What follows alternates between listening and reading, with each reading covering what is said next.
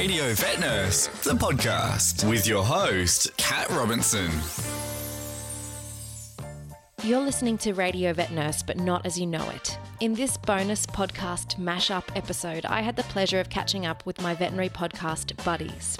We decided to come together to say Happy Vet Nurse Day, Happy Vet Tech Week, and to check in with each other on vet life in the global pandemic.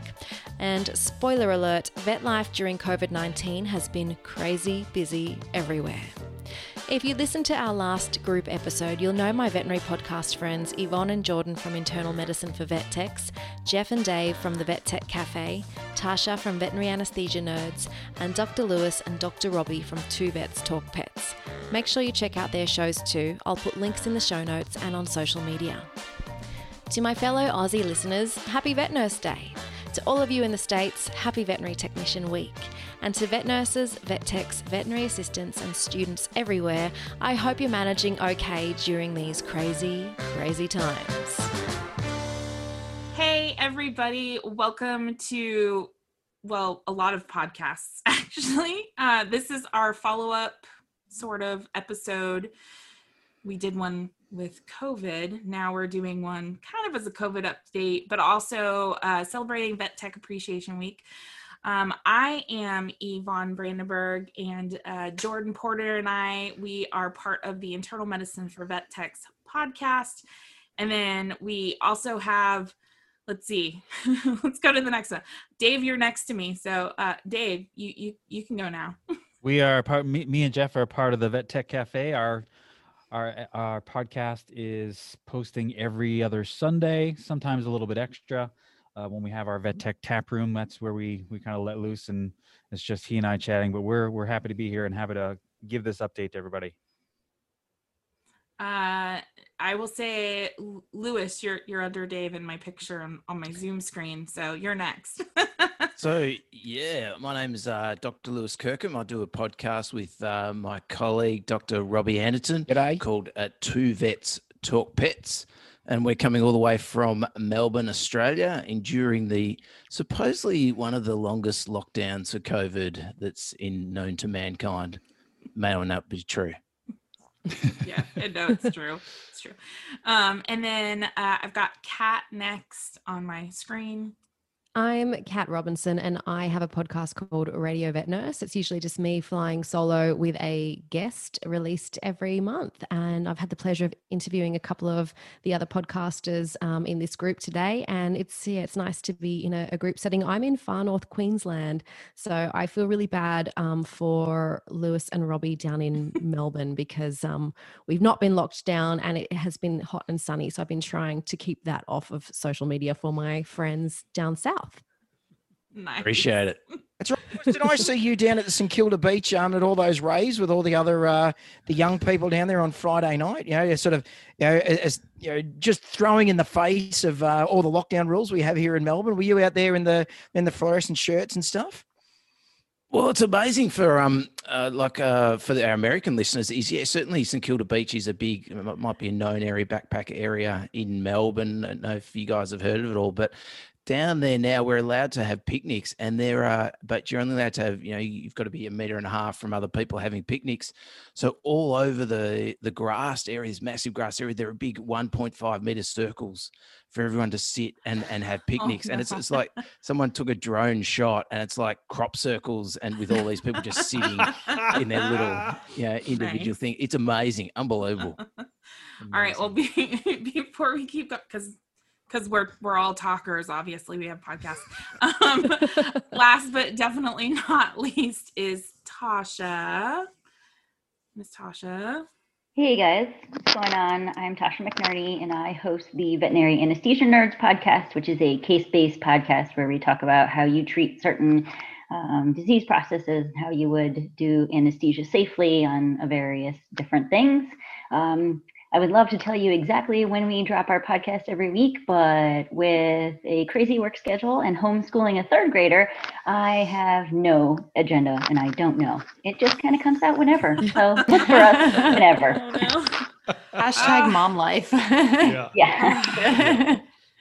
Yeah, so we're all on Zoom, obviously, for multiple reasons. First being we're all in very different places in the world, but also because of COVID. So yeah, shout out to the moms in this group. I think Jordan, Tasha, and Kat, you guys are all moms dealing with trying to be teachers. How about the dads? Are the dads also teaching right now? Yeah, I am. I got two at home. One goes back to school not this week, next week. But yeah, homeschooling two teenage daughters is fun with all the attractions that screens provide when you lock yourself in your bedroom. Yeah, it's not easy. Well, not to mention, like, I have a 9-year-old daughter, and the attitude I get now, let alone when they're teenagers, like, I can't imagine. Like, yeah, I just worry it's a whole generation raised by potentially alcoholic teachers. yes, exactly. Me yesterday, I don't know, it was probably like 10 a.m. and I was like, we'd only been working for like an hour. We got a late start. So I was like, let's do donuts for breakfast. I was trying to be a cool mom. And then we got like an hour in and I was like, all right, I'm done. Like I'm over it. Like we're done for the day. I was like, it's just class dismissed, guys. Yeah, exactly. My daughter was like, my daughter is like the good child. Cause she was like, no, I'm going to go ahead and finish. And my son was like, nope, cool. Can I have your phone? I was like, okay. I don't know how you guys are dealing with it. I feel like I am very fortunate that I do not have kids. It reconfirms the reason I don't want to have kids because, oh my God, it's so much work. I hear poor Jordan's struggles as well as some of my other friends. And I don't know how you guys are surviving that. Plus, I think everybody's still working full time, right? Everybody's back in clinic. Yeah. I think so. Yep. Working full time, Yeah. side business, teacher, mom. Right. All the various hats. Yeah. Absolutely. The side gigs to make sure I don't have to pay for my kids to go places for school. Oh my goodness. Yeah. So The barter system. Yeah, That's I was what gonna say, I think this is probably the thing that has probably affected all of us the most during all of this. Because I remember when we were talking the last time about COVID, it was businesses are going to shut down. We're laying off people. We're furloughing people. How are we going to survive the pandemic? And I believe we were proved completely wrong. I don't know about everybody else, but I know my clinic is definitely the busiest I think it has ever been. Yep. Does that sound kind of right around the world? Yeah. Yep. Oh, yeah. Mm-hmm. Yeah. Oh yeah. Yeah, and not only busier, which is then a really like, how do you read the tea leaves on that? You know, there's a pandemic going around, you know, in humans. So why is it that then suddenly vet clinics are a lot busier? It's not like our animals are getting sicker. The amount of disease that's out there is going to be the same as what it was pre-pandemic. But absolutely, I think it's just that people are noticing it more and people are spending more time with their animals. But yeah, it's been busy. But then added on to that, the inefficiencies that are inherent in trying to provide what here we in Victoria call a COVID-safe work environment, that it makes it, it makes it tough. So we're busier and yet less efficient, which is an awesome combo. Mm-hmm. Mm-hmm. Yeah, because Robbie, Lewis, and Kat, you guys are all in general practice, right? That's right. And I think the rest of us are all in specialty.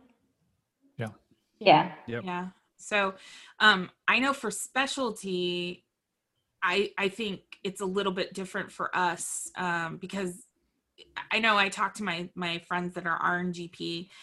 Their appointments pre-COVID were like 20 to 30 minutes.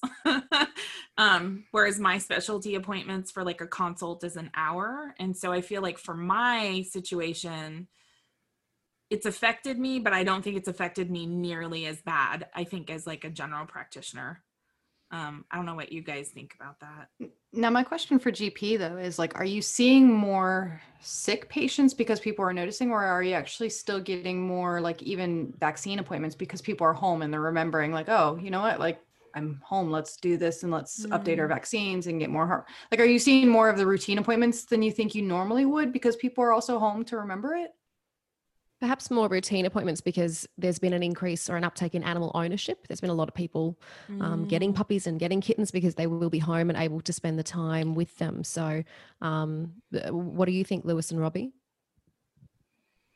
Look, certainly getting a lot more kittens and people adopting new dogs, but we're sort of trying to we're doing obviously kitten and puppy vaccines. We're trying to put off older dog vaccines a little bit, but certainly we're seeing a lot of sick animals. It's really weird, and difficult sick cases too. Sometimes that, as GP, we send them off to you guys to deal with the special guys. So not just like the ear infections, but like actual like difficult diseases. Yeah. Things are changing for these animals too, because if the owners are only able to go out to exercise once or twice a day, then we've got some dogs that are being taken out for regular walks that haven't been walked or run before. So, maybe more cruciate tears and things like that. But also if people are home and feeding animals weird things all day, we're going to see more pancreatitis and more disease associated with obesity and, increased weight. So the home environment, I guess, really shifted for a lot of these animals. I think too, some other points that I've noticed is, one, this is kind of the silly one, is that people are home and they're like staring at their animals because they love them, and they're like, oh, what are you doing? And you're like, they sleep all day. Well, you used to be at work, and yes, they slept all day before. But I also think the stress level, I think, is also affecting pets, especially cats. I feel like we see, fluted, obviously,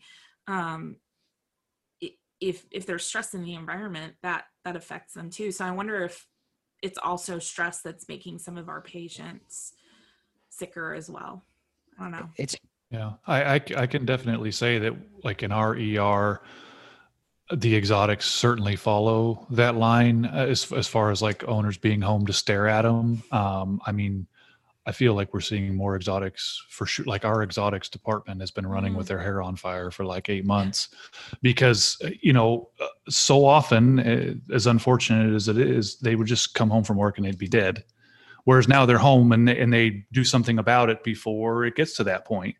They still come in very, very sick, but the percentage of exotics of our overall cases is, it's still like, it's not even 10%, but whereas it used to be 2 or 3% to our ER, now it's like 7 or 8 or 9. It's 2 or 3 fold through our ER, which for a group of people who may or may not be well trained in exotics, again, just adds to that level of stress, 100%. Wow. Yeah, that's interesting. I guess I didn't think about that, but I imagine too, like once things do get back to normal, that it's also going to be a huge shift for our dogs and cats again. Like I know my dog has been reading my anxiety like crazy, and she lays with me and she's become more anxious. That I'm curious to see how these dogs do if they do have those owners who are home all the time. Absolutely, John.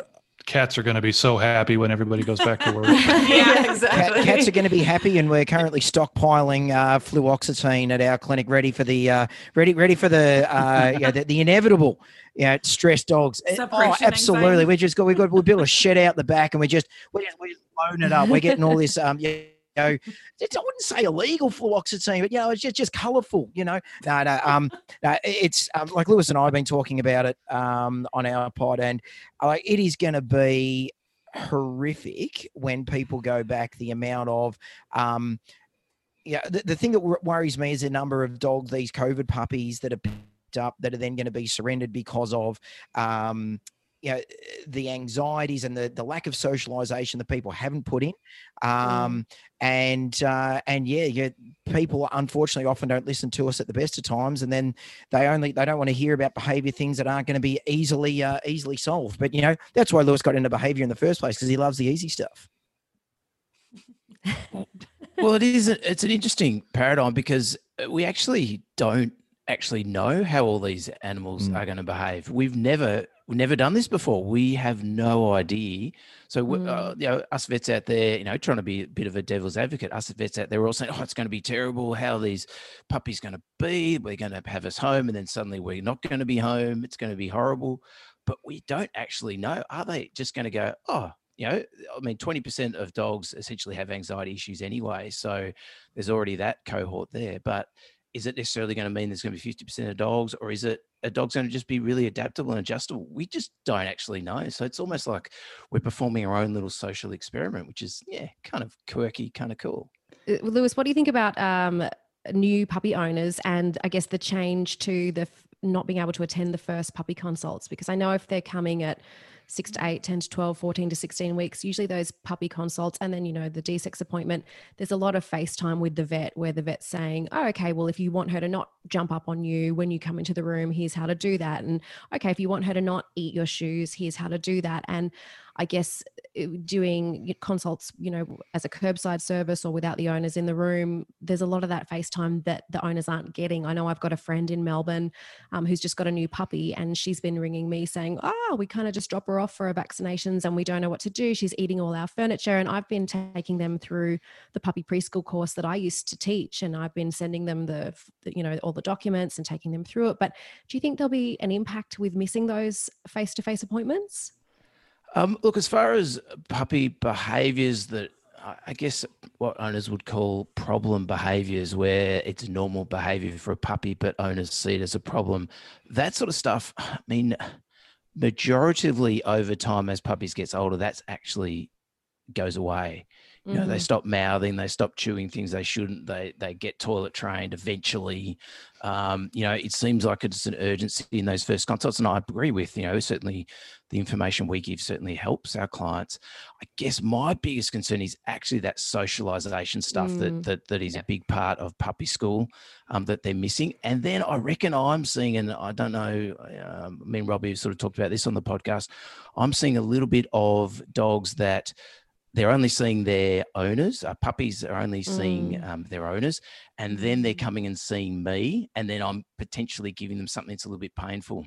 So then when I see them in 4 weeks' time, they remember me. It's not diluted out by going to the park and seeing 50 other people, or going to puppy school, or coming to the clinic having a fun time. So they see me again in 4 weeks' time, and they're like, whoa, I remember you. It's so strong in my mind.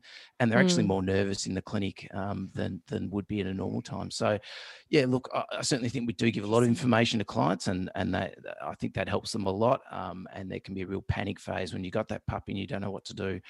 But I reckon most of that stuff's just going to sort itself out over time. It's the actual stuff that's affecting and potentially having behaviour problems, where the puppy has got behaviour problems, not something that's just affecting the owners.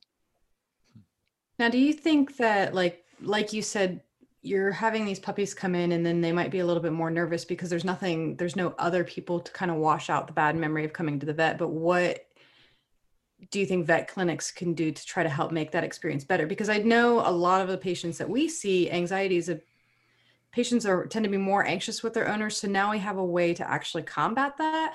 Like now we can actually get patients in the hospital away from their owners, where they actually might be a little bit more comfortable, but then it's also kind of our duty to try to help them make them more comfortable, versus constantly catering to the client. Like now we don't really need to do that because we're not having a conversation while also trying to love on this puppy. Now we can love on the puppy and do what we need to do, and kind of just teach them that the whole visit's not all bad, and we're not ignoring them by talking to the client.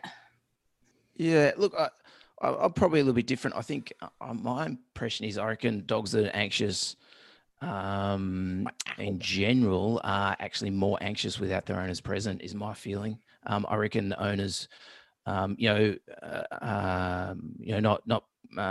casting aspersions on other people's sort of ability to read body language, that sort of thing. But often, if you've got a dog that is in a consult without the owners and it seems like it's frozen and seems calm, I reckon underlying it's just shut down. I really reckon when you've got owners there, they're a lot more comfortable, a lot less anxious. And as far as sort of how to go about that thing of giving injections when owners aren't there and trying to make it a fun experience. I mean, I'm a classic for it. I try and do everything. The puppy's on the floor for the first 10 minutes. I'm on the floor with it. Owners aren't there, but on the floor, I'm smearing peanut butter on the floor. I'm dropping treats everywhere. We're playing. We're doing all the fun stuff. I'm examining it, having fun. But even still, while I'm doing that, when I give that needle, there are some pups that just seem to. That's insane. And then I just can't get them back. The next visit, when I get them back, I just know that they've remembered that previous experience. So I haven't really got a solution for us. I think we're all doing our best. Just be nice to have owners back. I think it's horrible to say as a vet, because for years I've been saying, would it be great if we could just be a vet and have no owners in the clinic and just have animals? Especially as far as nurses and technicians are concerned. I think, Robbie, you were talking about the inefficiencies. And I mean, for us, we've had clients back in the clinic for a while, and it was such a welcome change to bring them back in, because prior to that, and you guys might still be experiencing this, nurses and technicians were just stretched so thin, because whereas they may not usually be required in the consult room to help with a patient, you know, they were having to go in every time and be helping with that puppy because the owner wasn't there. So I certainly can see that the strain that has been placed on nurses and technicians in the GP setting in that sense. And I guess in a specialist setting, are they usually they're usually without their owners for the majority of the visit if you're doing a workup and that sort of thing, or how do you usually experience that? Yeah, I think it especially, well, in my clinic, I'm not sure how it is with all of them. I mean, I think Jordan and I agree, like in a specialty setting, I love not having clients in the building.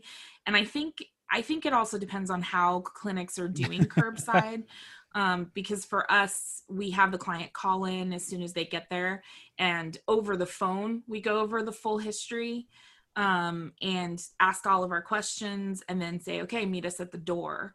And then they literally just hand off at the door. Whereas I'm seeing some clinics that the techs are going out into the parking lot, going into people's cars, asking them questions outside. And I'm like, you're actually not mitigating any risk right there, which is pointless if you're trying to not be exposed to it. So for me, it's like, I do everything on the phone. My clients are very receptive to the conversations. They're also doing it from the comfort of their car. And then, you know, the handoff is super quick, and then everything else is in my treatment area. And, you know, most of that stuff, like the physical exam, ultrasounds, lab work, and all that stuff would have been done without a client there anyway. So it is a very different experience than like general practice. So for me in specialty, it works really well. So. Yeah. I'll say that working in anesthesia, even pre-COVID, I don't have a lot of contact directly with clients.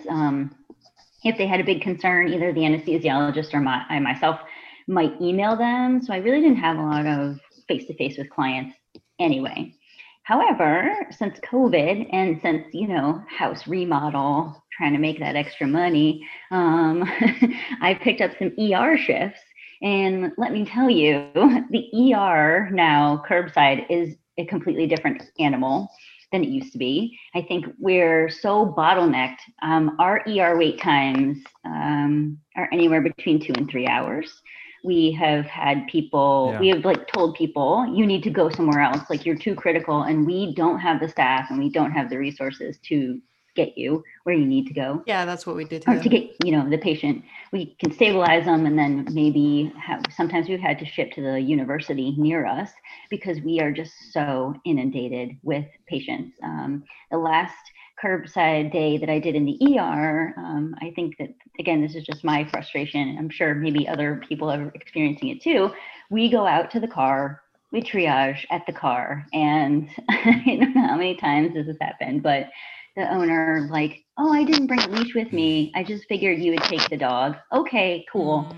The one dachshund, I tried to, you know, I was like, all right, that's fine. He's the little dachshund. I'll just, you know, pick him up. And then she was like, oh no, he bites. He bites you. And I was like, I know, I have leashes. Great. I have slip leads in my pocket because I'm like, I always use our leash and just let the owner keep theirs, because that's the other thing too, right? I've seen people talking about like losing patients in the parking lot because they back out of their collars. Yes. And so it's always our slip leads. And yeah, but I agree with you. Our emergency department. So I'm in the San Francisco Bay Area, and our emergency department average wait time is 4 hours right now. Wow. And what the hell is that going is, there's a lot of emergency clinics near me. I have one a couple blocks over, and they're just as busy as us. Our sister hospital, half an hour away, same kind of thing. So there's been a lot of, we've actually closed down emergency a couple of times because we're like, we can't accept anything else. We're completely capacitated, like full capacity. you know, or we don't have enough oxygen tanks right now because we have so many patients in oxygen, like you have to go somewhere else, which is horrible when you've got a respiratory patient. You're like, sorry, you gotta go somewhere else. So I definitely have seen emergency is busier, and I think the caseload is much more than it was previously. Not just, you know, everything's a little bit less efficient, but I think the caseload is more. I think people are staring at their animals. I really think they're like, I need to get out of the house. I'm going to take my dog to the vet because I have time.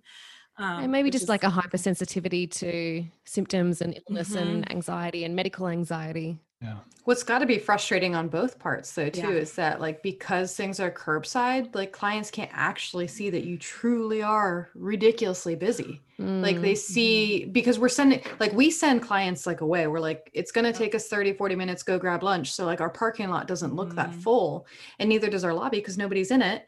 And so clients are like, well, what the hell is taking you so long? And I'm like, no, like we're really busy. Yeah, they were like that before see COVID it right too. now because like the clients aren't here like taking up space in the exam Isn't that rooms or in the always, lobby. it's always the case, isn't it? Even in non-COVID times, it can look so quiet out the front. Yeah. And you're I like, just feel like with like a 4-hour wait time, you'd be like, that's ridiculous. Nobody's in there. But like they can't really see what's going on in the back, which is kind of frustrating. But I know I got to say there has been a few positive changes. Like we were a little inefficient at first, but I think we're getting the hang of it now.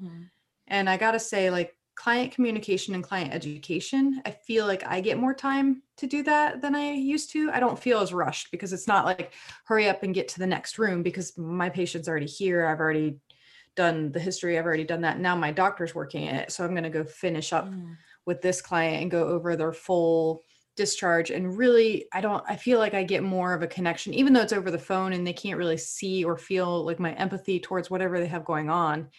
It is a little bit different, but I got to say that I think client communication actually has gone up, at least on my end, it seems to be.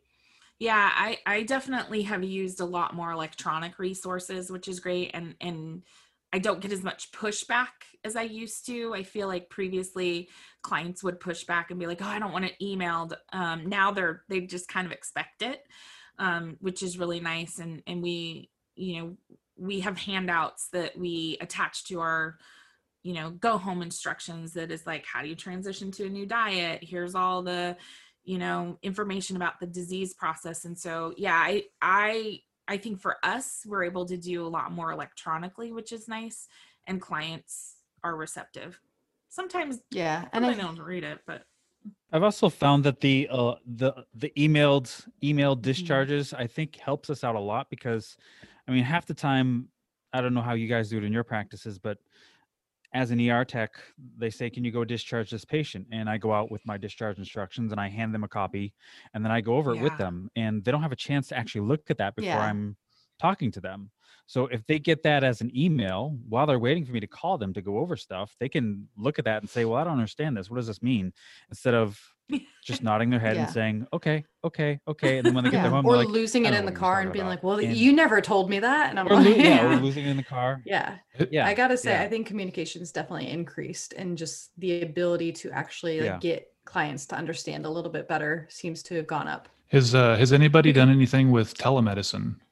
Any sort of telemedicine appointments or anything like that? my clinic is experimenting with it, but it hasn't gone live. But I do know that they're working on a system to do that. And I think a couple of the partners have used it, but it hasn't rolled out to the rest of us yet. We've done a few like rechecks for like anxious cats or grumpy cats that it's mostly going to be the doctor talking about diets or something anyway. Like with our IBD patients and stuff like that. We've had several people researching into like raw diets and or homemade diets for their pets, like while out on COVID, because I think they have the time. And so we've done kind of like recheck consults for that. My doctor just talking to him about what might be best in those situations. Gotcha.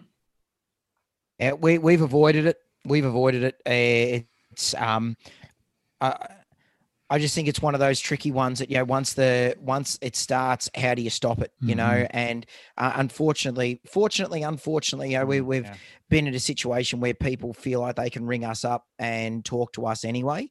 And then if we reach that point, we go, well, now it's going to cost you a recheck fee. That makes you seem like a bit of an a-hole, So, for us, we just avoided it. We didn't even worry about it. Extra level of complication. It probably wouldn't have changed things that much for us. So we thought, no, not even gonna stress on it. I think for GP, I can see where telemedicine, I don't see how it would work. It's like you can't really do it for puppy visits because you got to give vaccines, and it's and anytime you have to have a physical exam involved, I feel like telemedicine just really isn't the greatest option. I think for maybe behavioral stuff, I can see that 100% being a great option. But yeah, I think that's probably why telemedicine hasn't taken off as much as some people had thought it might when all this started. Because I know there was a lot of talk about it originally. Yeah. So. Yeah, it's not necessarily a profession that can go well with. Look, of a Holmer cat's tail up here in Applewood, does its bum look weird to you? Hang on, I just got to get the angle a bit right on that camera. Yeah. Unfortunately, we're kind of a hands-on profession, aren't we? So, and like I say, we just didn't want the complication of having people ring up and say, look, it's going to cost you to talk to the vet, and especially if no one else is doing it in the area, people ring around and find somewhere else. So, I will say that this is not about telemedicine. I'm going to segue a little bit into the other positives. I think one of the huge positive things to come out of this is that it was already a really hot job market for technicians. Right now, technicians are so in demand. The job market is crazy, and the salaries are better because you're so in demand. And I tell people all the time, use this opportunity to negotiate the hell out of your job. Don't just take whatever is given to you. Really use your negotiation skills to make sure you're getting uniform benefits and CE benefits and adequate vacation time and all of that stuff. So I think that technicians are in a really good space right now as far as the job hunts go. I think that's a really good idea. I agree on that. Yeah. Yeah. We've had now's the opportunity to be we're obviously needed. Yeah, we've had in our area, we've had some clinics actually open, which blows my mind. Wow.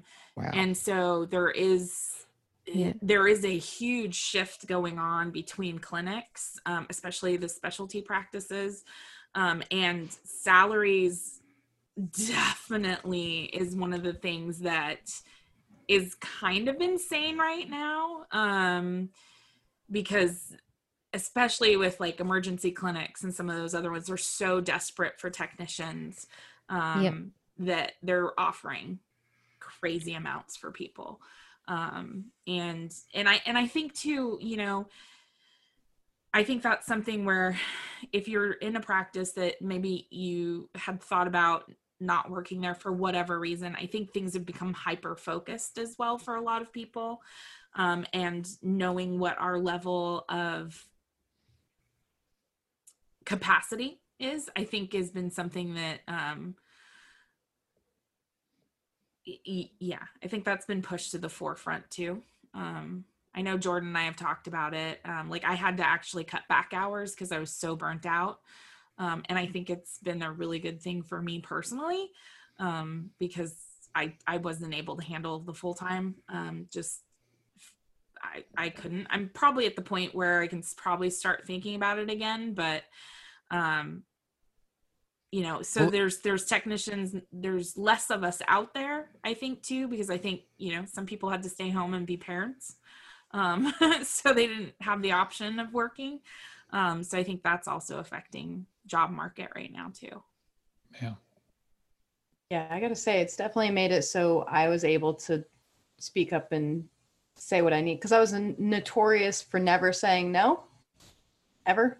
So I was always working, and I think when I took my job, I started and I was like, when my son goes to school, I'm going to go back to part-time. Well, that was last year and I didn't do that. And this year I was like, well, now I don't have the option. Like I have to go part-time. Like I have to cut my hours. I have to be home for my kids and I have to do stuff for me. Like I need me time.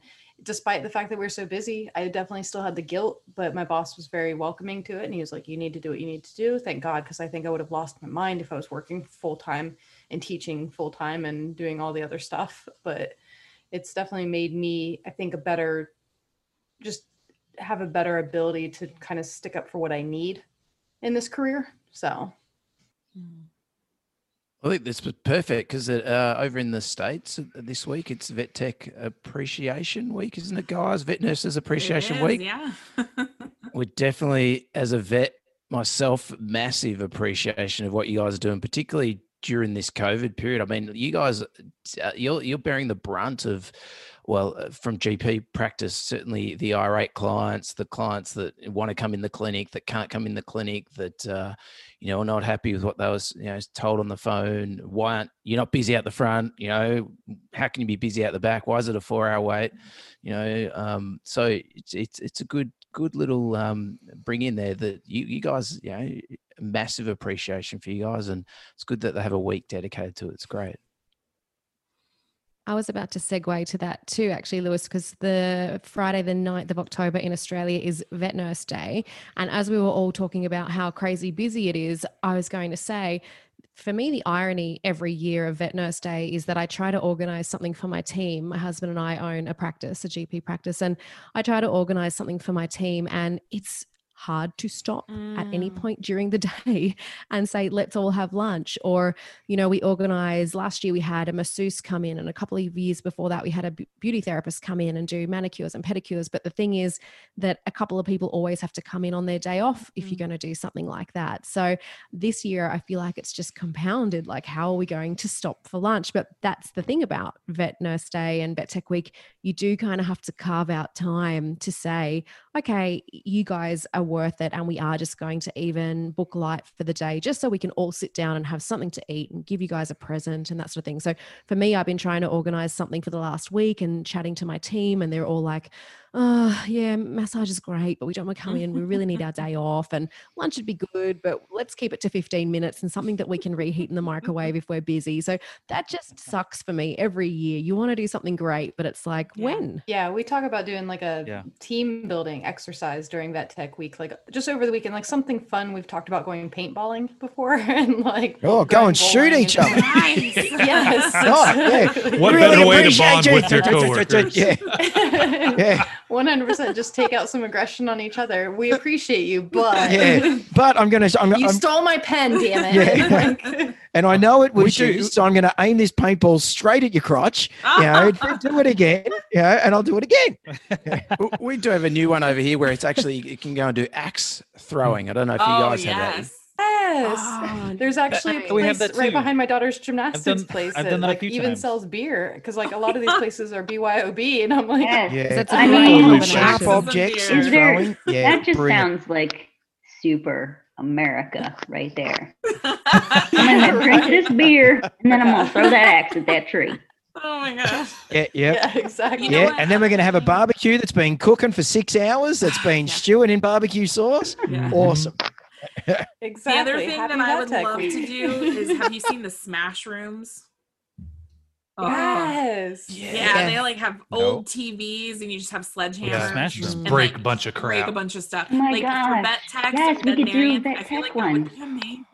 Yeah. Going back to the paintballing thing, I feel like we should arrange a clients versus veterinary staff paintball. Oh yeah. Especially when it's like an 8-hour wait and they're all pissed off. Oh my God. No, here you go. Here's some airsoft for you. Here's some for you. There's some camouflage out there and some trees in the woods. We have a 4-hour wait, but we do have a paintball smash. That's how we keep our clients busy. With that, Jeff, which clients are you inviting there, mate? Are you inviting the good clients as a reward, or are the ones that are that bottom 10% that take up 50% of your time? Are they the ones that you're specifically aiming the invitations to? I think anyone who says the words "I'm friends with the owner," Like then they get an invite. Lot of- Like they get the invite. Yes. Invite, yeah. Or I Oh, know yeah. 4 veterinarians, and I'm like, Yeah. oh, really? Well, I don't want to see an My intern. sister-in-law is a vet, so can I get the estimate and the records? I don't want to see an intern. I have want her to see the go. faculty. Let's say breeder, but Yeah. Ooh, Or the other one is I think about 6 or 8 bricks in this place should have my name Oh, on it yeah, for the that's amount of money that I've spent here. Yeah. That's one that I like. Yes. Yeah. Oh It's yeah, a good one. we hear a lot the. Oh, yes. There should be a Yes. wing with my Yep. name on it. Yeah, well, yeah, we do have that. It's called the brachycephalic wing. And Bentley. Oh my God, so No? true. Yes. Yeah. Very short entry into that though. It's and very poor airflow through there. It's really hard to breathe in Blue there. wall. Right. blue walls. Very, very hard to get through. Sometimes you have to squeeze through there on your side. Yeah. It's very loud. So, what do you guys think? fans blowing at full force. Like overall, being technicians yourself, most of you, what do you guys like to receive from your management or your bosses from Vet Tech Excellent Week? question. Let's get our pens and paper out. I Kat. will wait. I will say that I see this on like the Facebook groups all the time. First of all, acknowledge the week. Like at least I think Kat's acknowledge idea it. of like booking light for a day is stellar. Yeah. Like it's just like Mm. you guys deserve a break. We're still gonna work, but we're just gonna like try to take it easy Yeah. today. Like that's great. Yeah, and we try to do some social media acknowledgement as well in the week in the lead up. Like on my practice page this week, we highlight one nurse every day or one veterinary assistant every day and just let them say, this is what I want the world to know about what I do, Yeah. that sort of thing. I thought massages and pedicures and that sort of thing were great, but until, this year they've piped up and said, it's good if you're going to work that day, but it's not good if you're not. So my team always like things like potted plants and like Mhm. something physical as well. And I feel like vouchers are always good because you can spend your money on whatever you want. Wine is good. Yeah. Wine. It's a good time to be investing in Wine, wine in pens, 2020. and coffee for cups. sure. I'm a big fan of coffee cups, coffee mugs. Like My supervisor 3-4 years ago gave me Oh, this. that's quite Hey, the So you time. can yes. see how worn it is. I got some of those. And I drink my every single day. I use Yeah, that's my I got coffee, some- that's my coffee cup. As I you got can some tell good from how worn coffee it mugs is. with like our logo on it, and then all of my staff's names and like RBT on the other side of it. So that Oh, we did yeah, that I think, yeah. 2 years ago, and I filled Yeah. them with pens and Sharpies and highlighters. Oh, yeah. I think one thing And candy. I really liked Yeah. was I got one year I got a really good pair of bandage scissors. Mm. Ah. Yeah. Well, it's Yep. the little things. It is. It's things. well, yeah. Now then you now lose- then they're you like they're clipped to me, so they don't And then go you anywhere. lost it like the next week. but it's the stuff that I can use, I guess. I mean, I'm gonna do- throw this I- out I- there because why not? If my company were to give me like a paid day off that I could use whenever I wanted, I would be like, Bonus day. that is the best vet tech present ever. Yeah. Yeah, like a great bonus idea. day Yeah. off. Just be like, bonus day off, cool. Yeah, we do bonus days on the academic calendar. Like if New Year's Eve and New Year's Day is the holiday, but if New Year's Eve say falls on a Friday or something like that, it's a bonus day, and it is if you work that day, that's in your normal scheduled day, then you just get an extra day of PTO you can take whenever. Oh, that's and smart. Yeah. So it is really nice to cash that in whenever something good comes up. Yeah. Yep. I think another thing too that would be brilliant of all of us to do, veterinary technicians, nurses, doctors, is I think client education on what we do so that Yeah. they can better appreciate what we do in our clinics too. Yeah. Which is really easy Yeah. with social Yeah, for media sure. in this day and age. And I usually get either the vets or the nurses to write the content that goes with each nurse. So last year we had the vets write something about each nurse, whereas this year I gave them a couple of questions and had them, address what's the biggest public misconception about what we do, or what should the world know about what we do. So you really can sort of address your clients. And last year, because we did one nurse every day, by the time Vet Nurse Day rolled around, we had clients delivering Aw, cupcakes and chocolates and flowers that's because they knew awesome. it was I love coming. that.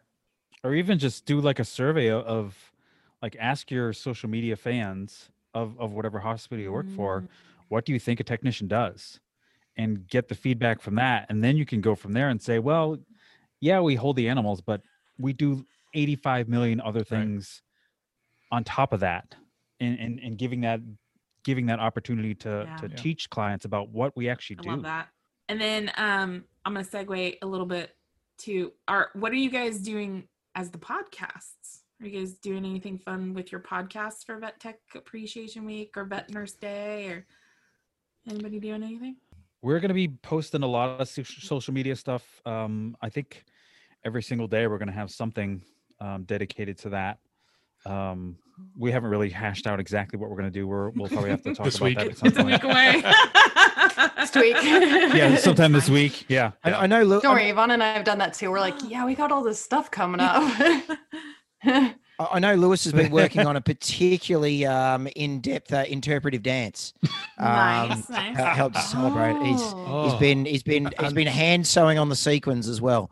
So it's look out for that in the social media feed. It's going to be awesome. We'll all share it.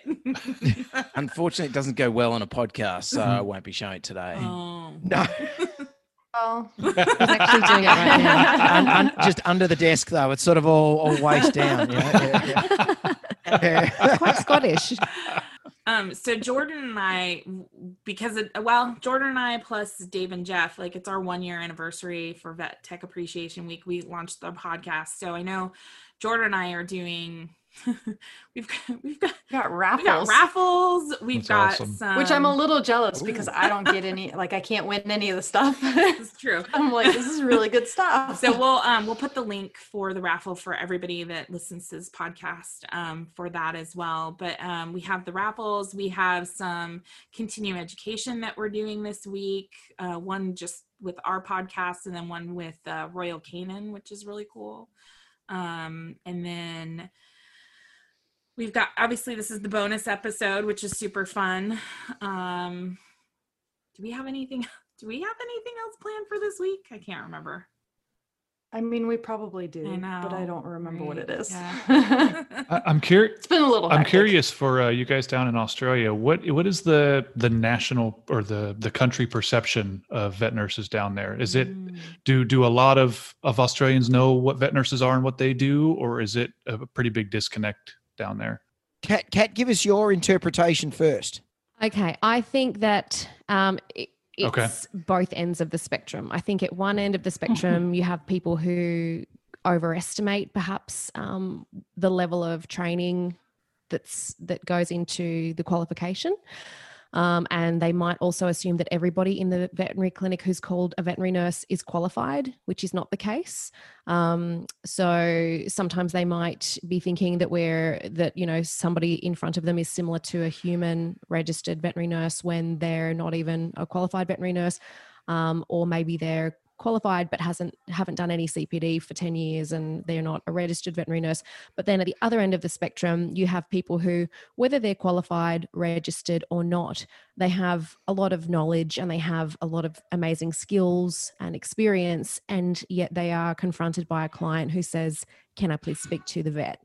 And doesn't want to talk to them and really underestimates what they can do. So I think it's at Gotcha. all ends of the spectrum. And I think a really. lot of it comes down to respect as well. You know, like if you're someone who just respects people and respects that everyone's got a job to do, then you're going to look at it and go, "Oh wow, whether you're a vet nurse or you're stacking shelves or something, you're someone who respects it." Unfortunately, some people look at it and it doesn't matter how much you try and convince them.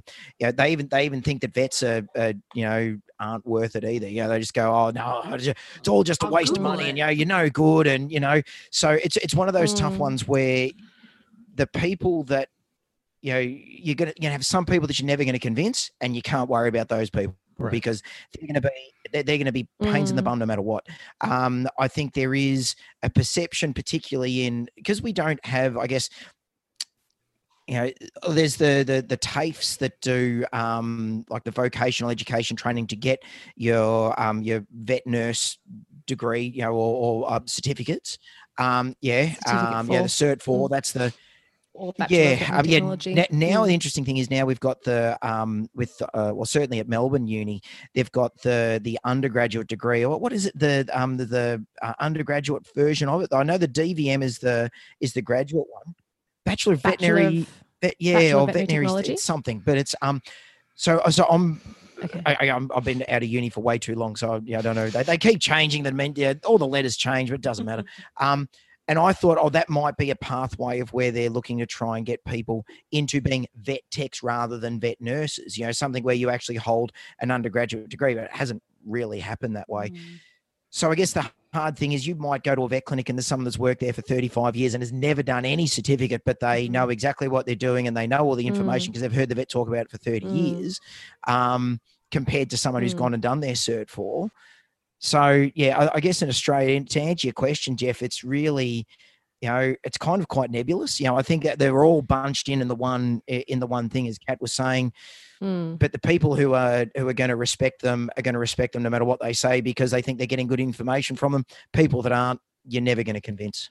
Yeah. I think clinics can do something about getting that respect for their team, though, because it is a top-down thing. If you have a vet who comes out of the consult room with the client and says, now I'm going to hand you over to Sarah, who is actually a qualified veterinary nurse, and she's going to take you through the prescription diet that we discussed in the consult room. If you have any questions, you can ring her. She knows everything that there is to know about this.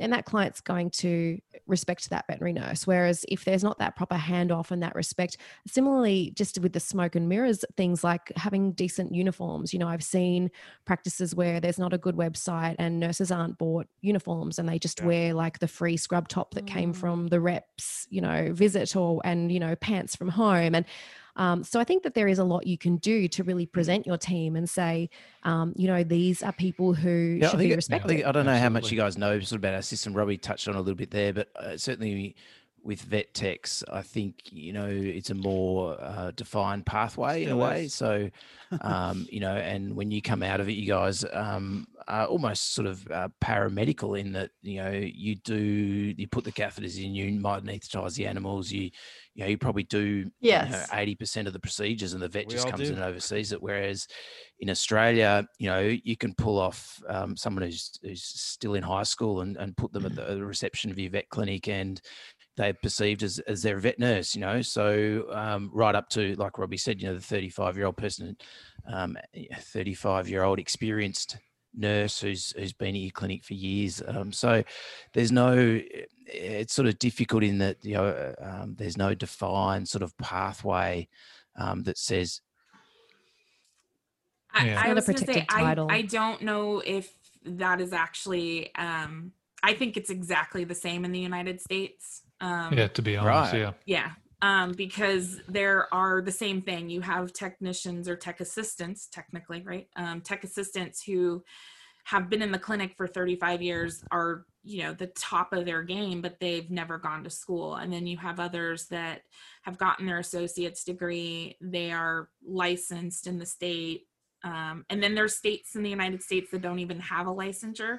So, it is, I think it's very much the same as you guys. And I think it also, there are clinics where the perception is it doesn't matter if you have a license or not, you're treated the same. And then there's clinics that very much uphold, the law, which is only a licensed, registered, certified technician is allowed to do these procedures. So I think, I've been doing this for over 18 years and I think there's a huge difference from when I first started. But I think we still have a long way to go. And I think Vet Tech Appreciation Week is one of those things where, not only do we appreciate our technicians, right? We also try to educate, clients and us, as far as like what we can do with our degrees and the benefits of having it. And so I think it's not just a Australia problem or United States. It sounds like it's the same all over. Yeah. Well, I mean, last time we chatted, I know I'm going to bring back to COVID again. I think one of my questions I think I asked is certainly in America it was a lot more prevalent than in Australia.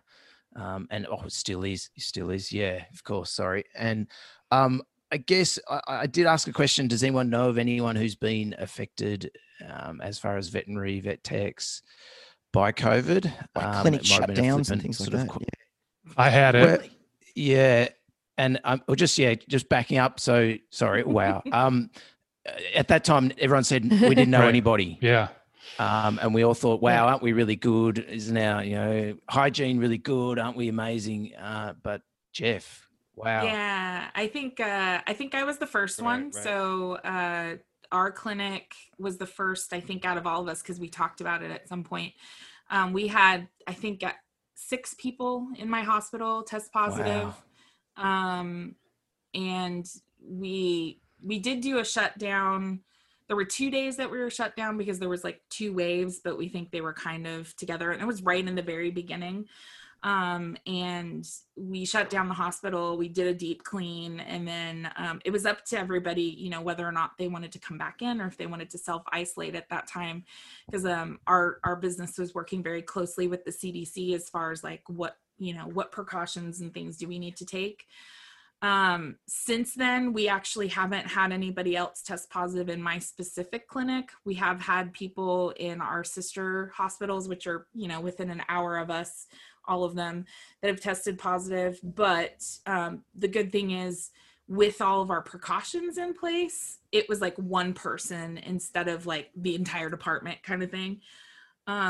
So we definitely have been affected. And so I know for my clinic, I believe the plan is to still be kind of where we're at with lockdown until after the first of the year. I don't think there's a specific date of letting anybody in and relaxing things, but yeah, that was early on. So Yeah, I was exposed, but I tested negative and I never had symptoms. Jeff, you said you tested Yeah, positive? I had it early July, late June, early July. I actually came home from work one night because I actually just thought it was like allergies and hay fever. I was really run down and just had like a scratchy throat and like a little bit of a cough. And I texted my supervisor and I said, if this was any other year, I wouldn't even bother you, but I feel like I need to be responsible and have you tell me what you want me to do. And so she sent me home.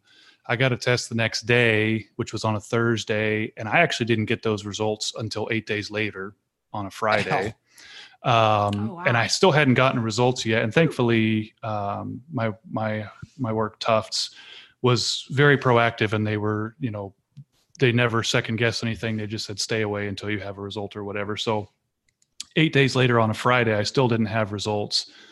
And my wife found a clinic here nearby that was doing the rapid tests. So we both went on that Friday morning, and we got results within 15 minutes, and I was positive then. She was negative. And then that afternoon, I got my results from my test 8 days prior that was also positive.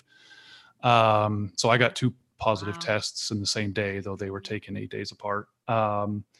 We had right when I had symptoms, my sister-in-law and brother-in-law had stayed with us a couple of days. They both tested positive as well. None of the 3 of us is like, as far as symptoms go, anywhere you go, if you travel or whatever, the big thing, right, is always temperature. Even though I had chills, none of the 3 of us ever had fevers. We were checking, like that was actually why I waited till the evening time to talk to my supervisor, because I was checking my temperature every hour at work and it was normal every time. None of the 3 of us ever had fevers. They both lost sense of smell and taste for 2 weeks or so. And I just had chills and I was fatigued. That was the big thing. And that lasted maybe 3 to 5 days. And then I was largely okay, but I was out of work for 2 weeks. And now I think there's been one other, I don't know who it was, but I think there's been one other person that's tested positive at Tufts.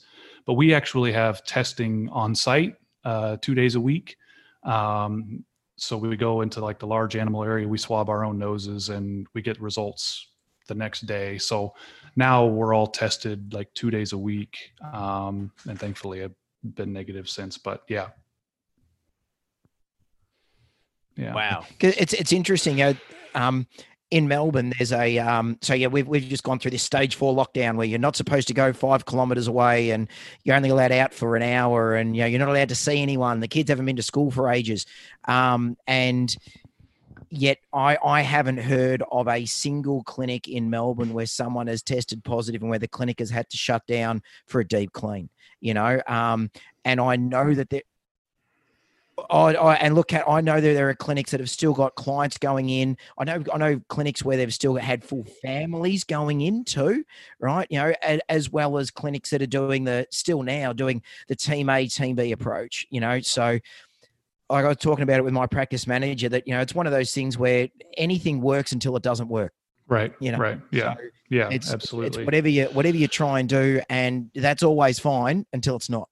Yeah. Yeah. I will say, I think for me, to be very honest, I hate to spin it lightly, but I had very, very mild symptoms. I was very fortunate, but it's like that period of unknown. Like I've also had shingles, and I feel like there was a period of time in history where, people got chickenpox, but they didn't know that some length of time later, they were going to have a reemergence of the pox virus and actually have shingles, until decades had passed and people started having it, and they finally connected the dots. And I know there's been, reports of some athletes that have had, cardiac changes and different things. So I actually have a cardiac MRI scheduled. So this is Saturday, on Tuesday, to have that checked out, because I already have pre-existing heart disease. But that just kind of like unknown as far as like wherever it is down the road, does that manifest into anything else? Like, it's a virus. It's going to be in you until the end of time, just like anything else, any other virus. So who knows what it's going to remanifest itself as, or what. Wow. Did you take any of Donald Trump's treatment advice there, Jeff? No, I did not. I stuck. I did not do any bleach or Windex or what is it? Hydroxyquinolone? Is that right? Hydroxychloroquine. Yes. Chloroquine. Yes. No, I did the standard. Oh my goodness. Just sit at home and rest, and Netflixacillin. Yeah, for sure. And Netflixacillin. And a glass of scotch for a sore throat. Oh, perfect. Yeah. One thing I've discussed with another veterinary technician friend and actually another veterinary nurse friend, is the importance of everyone continuing to take annual leave during this time. I know in Melbourne that would seem crazy to you guys because you haven't been able to go anywhere, but we're worried about the mental health effect of people not taking time off and people being worked. And I mean, we're not even able to travel for conferences. For most of us, we'd at least get on a plane and go somewhere for a conference once a year. So I'm certainly encouraging my team to keep on thinking about taking leave. Mm-hmm. You got to do that from a business point of view as from a liability of annual leave too. So, to put the business owner hat on, you got to make sure people are still taking their annual leave. Otherwise, after 12 months, so that's something that we've been looking into as well. I'm just at the end of 2 weeks of annual leave, and as far as mental health goes, I've been at home with my family and not been able to go anywhere at all. So I'm not sure that. I'm sure it's nice to have a break, but it'd be nice to go back to work as well. Yeah, I'm also finishing up a week-long vacation, but we're able to go places, unlike you guys. So, which is nice because with homeschool, we just up and went to Florida to visit my family. So that was nice, a mental break from work and kind of school and being locked in the house, because it is very much work, home, and only do schoolwork and home and work all in one place. And it's it's a lot. It's just work all the time, I feel like. Yes. I told my husband that I just almost broke down in Target. And I was like, I just want a break. I want one day where I don't have a job, whether that be today's job is being a third grade teacher. Tomorrow's job is going to be in the clinic. And then, as you guys probably know, you have a side job. And I mean, frankly, I think it's amazing that you're still churning out like a consistent podcast, because I feel like I am just treading water a lot of the time, like between trying to be in the clinic full time and trying to make sure Oliver gets his schoolwork done and he gets to get basketball practice on time. And, you know, oh my gosh, we have to do art now. Like what? Yeah. You know, so I feel like, I know dads are doing it tough too, but I heard on the radio yesterday that they think that the pandemic and the lockdowns will have, set us back decades as far as feminist kind of improvements of, day-to-day life for women. Because for people who are working from home, which I guess isn't really our industry, but usually if you're at work, there is a time of day when if someone wants to know, where do we keep this in the cupboard, or have we got any more of this, then they have to go find, the other parent or another person or the sitter or whoever it is. But if you're the mum and you're at home working, then you can always be found, and someone can always come to you and say, how does this work? Where do we keep this? I want a sandwich.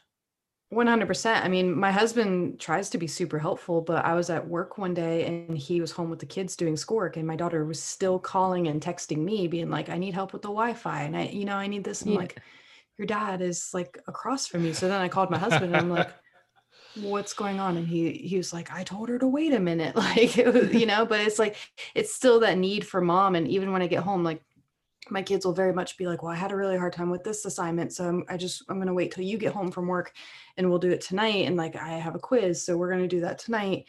But, then my daughter has to go to gymnastics. My son has to go to soccer, and then we got to take showers. And we got to get up and go to work in the morning. And like, it's a lot. Exhausting. And you've just worked 10 or 12 hours. Yes, exactly. And it's constant, like every other day, like, well, I needed help with this assignment. And like I said, my husband definitely tries, but the kids are very drawn to mom, and it's very much a mom job somehow. I like to play this game where I tell myself that I'm going to finish this PowerPoint while I'm sitting next to Oliver and he's doing his third grade stuff.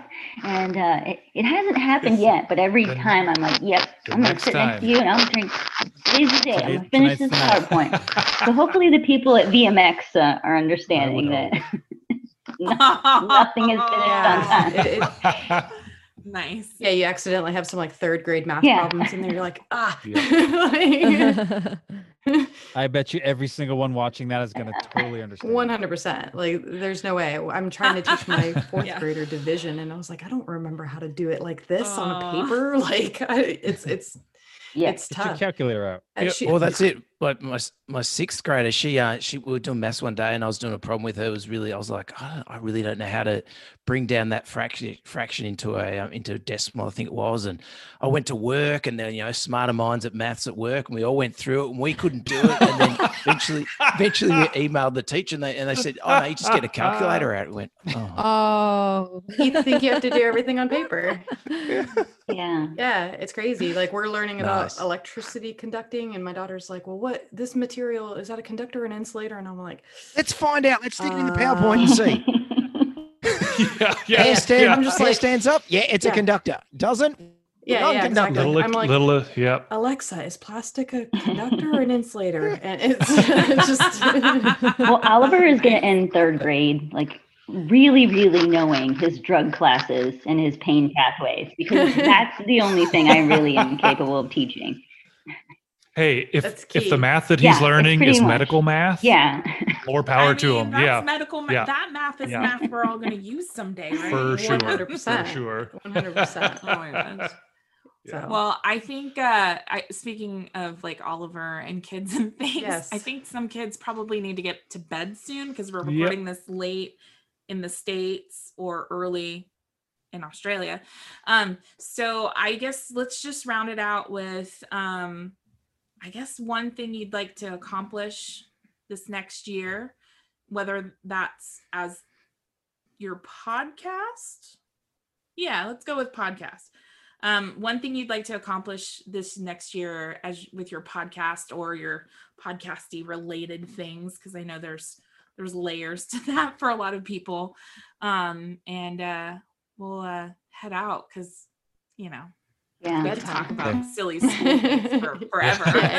Lewis and I, Because I've seen stuff. Lewis and I were hoping to do an OB for our 100th episode, but because the of COVID happening, that sort of coincided exactly with when 100 was. So we went 99, then 99 and a half, then 101. So at some stage we got to still record number 100. Now we're up to 129. So it's off in the distant memory. So actually being able to stand face to face and make faces at Lewis in the same room, that's probably the podcast goal that I reckon we'd have this year.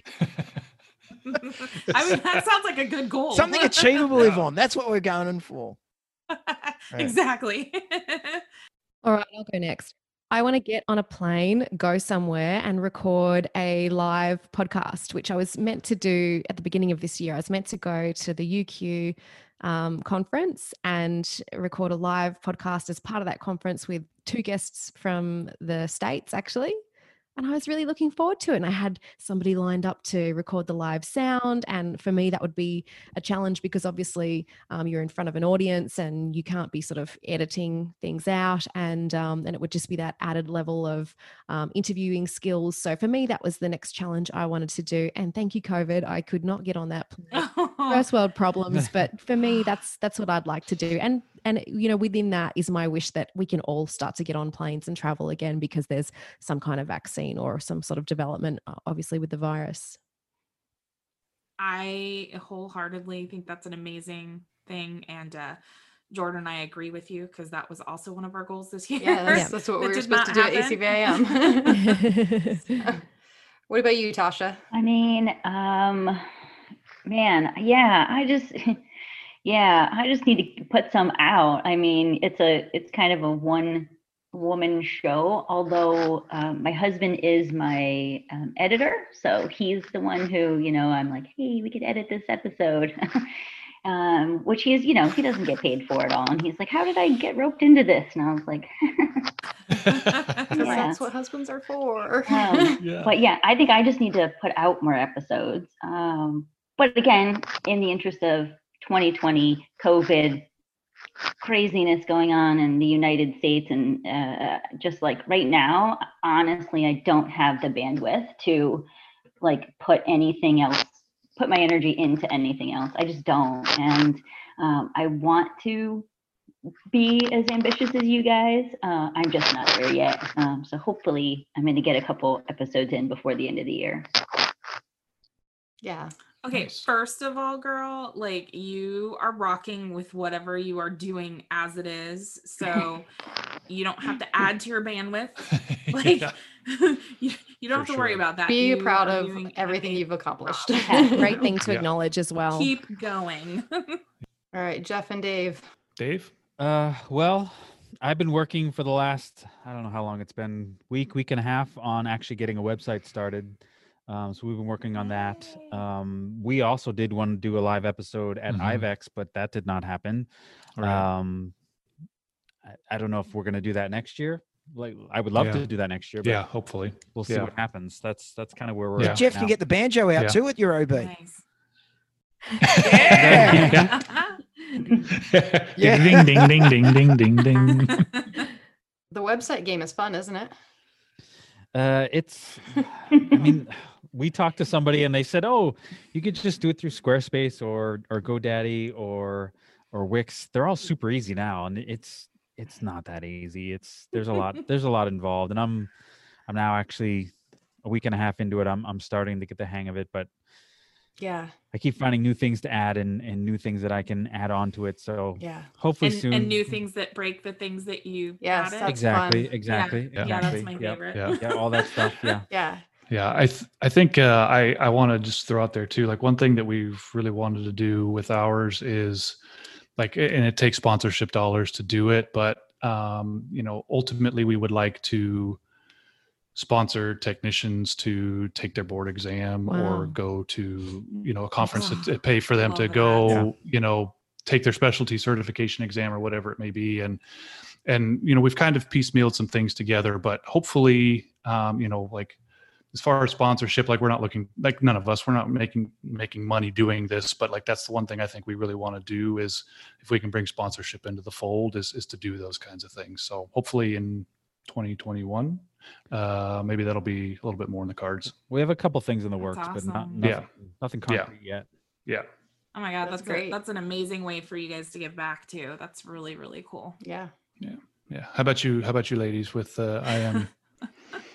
Oh boy. The next year, let's see. So we launched our membership site.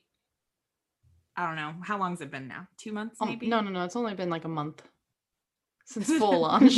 Oh, it seems longer than that because I'm the one that's working on the website. Yeah. So we're gonna, keep working on the membership site, which includes like the continuing education that's race approved. We would love to do interviews in person at conferences. 'Cause we had planned that as well for ACVIM. Yeah. I love the idea of the sponsorship though. That Jordan and I may have to talk about that. That sounds like an amazing idea. Because I think helping give our community, really, because it's all of us, right? We share a community. Giving them something to get a leg up and do more than they thought was possible, I think is a big thing that I know Jordan and I, that's our big thing, is to make everybody be rock star technicians. So Cool. All all right. right. Well, so this was Internal Medicine for Vet Tech's podcast, Vet Tech Cafe, Radio Vet Nurse, Two Vets Talk Pets, and the Anesthesia Nerds podcast. It's all of us.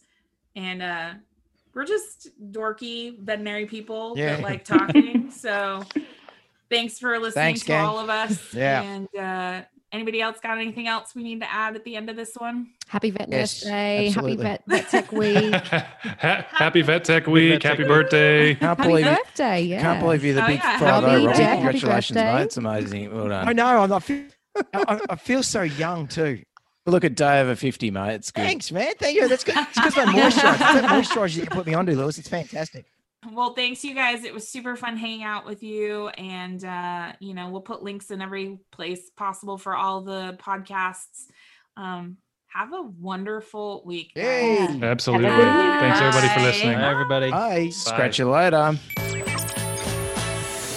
Thanks for listening to Radio Vet Nurse, the podcast. To help us make more free episodes, subscribe and leave a review. Find us on Facebook and Instagram at Radio Vet Nurse, or drop in at radiovetnurse.com.